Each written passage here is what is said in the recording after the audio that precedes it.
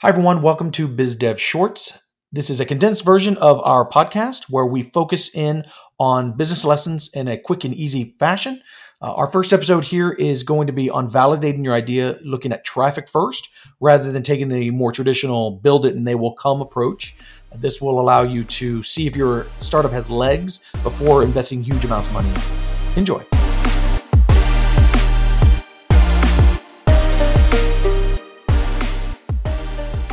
When you build a startup, and we've been doing that a long time, so I have a lot of experience with that. But I will tell you, almost everybody comes to me and says, I need an app. And that's my first step, right? They don't even have a company yet. They don't have anything. First thing I've got an idea, and then I have to build it into an app. That's how everyone comes to us. And we turn away people who aren't ready for us. We've talked about that in the past. But one of the things that struck me was, man, that's backwards. This is what I was reading about. The thing that you should figure out first is whether or not your idea is any good, right? Why spend X number of dollars, thousands and thousands of dollars, tens of thousands of dollars to build an app that you have no idea if anyone wants? You know, you think it's a great idea. But the question is, does anyone else care? And no one really knows that. If I ask any of our clients when they came to us, did you know there was a market for this? No, I was going to figure that out later. That's how everyone is, except for one. I have one client who did it through YouTube and validated his market through YouTube. But aside from that, so credit to him. The process of validating that idea first, I think, is where you're going. Yeah. So the idea of this is create an idea, right? Create a simple web page that talks about that idea at a very, very high level. Think of a landing page that you've been to a million times on a million different things when you've clicked on an ad. Right.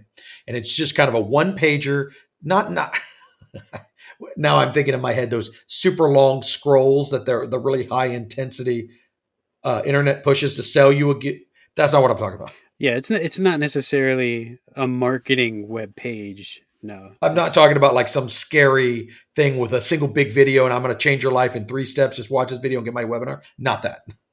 I'm saying to make a simple landing page that explains your idea at a high level. And all it is on there is a sign up for a newsletter, right? It's got to look nice so that doesn't look like you're a fly-by-night. But you create this little simple landing page. And then you spend some money, I'd say $1,000, $2,000 maybe. Again, compared to building the app, this is dirt cheap. The idea would be you spend a couple $1,000s and you do some research. Now that's tricky. Either you hire someone to do this. Again, you'll save yourself a lot of money by doing this step first, but you might not be able to have the skill set to do this on your own because this isn't just everyone doesn't know how to deal with Google and all that. But there are plenty of companies that do this. Tons of companies that will do this. We are not one of them, so I'm not even talking about us doing it, but at least not yet. But you hire them to create an ad campaign that points to your landing page. You do Google, Facebook, whatever you think your audience might be at. You don't know who they are, so you just try a few things. Try them and see if anyone clicks. Right? If you find that if it takes 3 weeks to burn your $1,000 for your idea, hey, there's something there. If it takes three months to burn that $1,000, maybe that's not very useful. And you just saved yourself. When you say burn that $1,000, you mean how much activity is coming back to that site? Correct. Sorry. So yeah, that means they're clicking on the ad. So the landing page is basically you telling the world, this is the idea I have. Do you think you might be interested in this? Is this going to be of any value to you?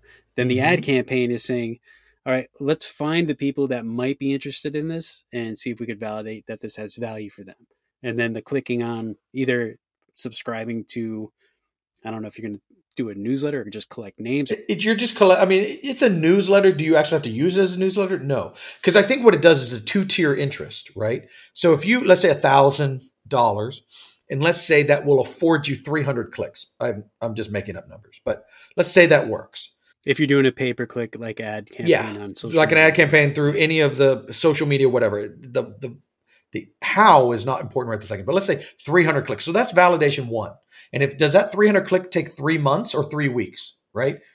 That's a huge tell, right? Yeah. If you burn that $1,000 down because 300 people click on it in an hour, well, hot diggity, you are doing something really cool there. Someone's really digging this. If it takes a year, then dude, find something else to do. But whatever there's a lot of variables here, but the idea is you get it out there. And then the second level of validation is, did they sign up for the newsletter? Because now it requires, I know it's silly, but giving away your email address, a lot of people aren't going to do that. So now you have 300 people click. How many people sign up for that newsletter? If that is, if you got 50%, holy cow, whoa, that's good stuff. I would say if you're above 10%, you're probably doing okay. I don't have that spec completely. Yeah, I was just going to say between 20 and 30% is definitely enough interest to pursue it further. So that's, and you've spent, maybe you hired the guy to run this campaign for you for a month or whatever. Maybe it costs you $3,000, $5,000. Okay. Now the risk is that your idea is trash and no one cares, and you just spent $5,000 on an idea that's trash. Okay. Yeah. You could look at it that way, or you could look at it as you spent $75,000 building an app and then finding out your idea is trash. Come on. At least with the validating your idea, you have room to pivot there where you could say, okay, well, what if I just adjust this? Or maybe you do end up getting some feedback if some of these ads placed in social media channels, people are commenting or something. They're like, oh, I went to the website. This looks like something else or someone else is doing something similar. But if you change it to this might be beneficial. You can get all kinds of feedback just from sending out those ads to begin with. And then if you do pivot and you kind of change that idea slightly, do another campaign that's a little bit different, maybe target an audience a little bit more specifically, and say you do spend another $3,000 to $5,000. To your point, that's $10,000 now instead of the $55,000 to $75,000 that you would have spent building the app that does nothing for anybody. Correct.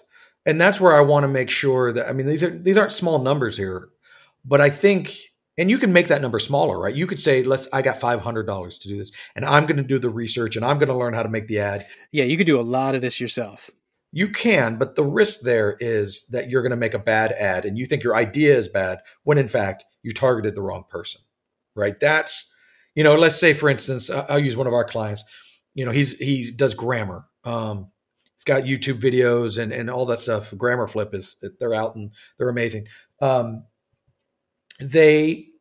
Let's say he's made this great thing, and before he built it, let's say he targeted students, right? He made some ads for students and didn't get any clicks because kids don't care about grammar. He might think, oh, maybe my idea isn't good, when he should have, and this is a silly example, but he should have targeted teachers, right? Yeah, educators. And he is, I'm just using him as an example. He did a wonderful job with this. But what I'm saying is, if he had done it himself and targeted it wrong, he might have gotten the wrong conclusion. And that's where it probably is worth hiring a pro to do that. But I'm telling you, man, every dollar you spend here, it's like, what is that old adage? It's like an ounce of prevention is worth a dollar for prevention is like $100 for treatment, something like that. I'm butchering that horribly. But that concept is what we're talking about here. Because every dollar you spend here, you're going to learn something. Is your idea good? Who is your audience, right? You might be like, oh, okay. Because then you say, let's say, fast forward and it worked. And now you say, okay, cool. What's the next step? Well, the next step would be to build a small version of your app, not the full enchilada, small version. And we could talk about that more detail later, but you build a small version now, and then you've still got this audience. You still know how to talk to these people. This is the gift that keeps on giving. And give it directly to them to test. Yeah. You already have a built-in audience. You've got potential beta testers. You've got, if you've got your hand on the tail of a dragon, all you got to do is pull on it and you're going to get a reaction. And you can put, once you're ready, do you double down and start spending $5,000 instead of $1,000? Because this works, right? If you get a 10% return on your investment, people are signing up for this little small app. I wouldn't call it an MVP yet, but it's a partial app. And I'll go into that more later, but in another podcast. But what you've got this small thing, and potentially it could make you some revenue, and that maybe that funds your next round of stuff, so you can build your app, the real thing that you need to do it for reals. But the more I noodled on this idea when I came across it on the inner tubes, it is just brilliant, and I wish I had thought of it.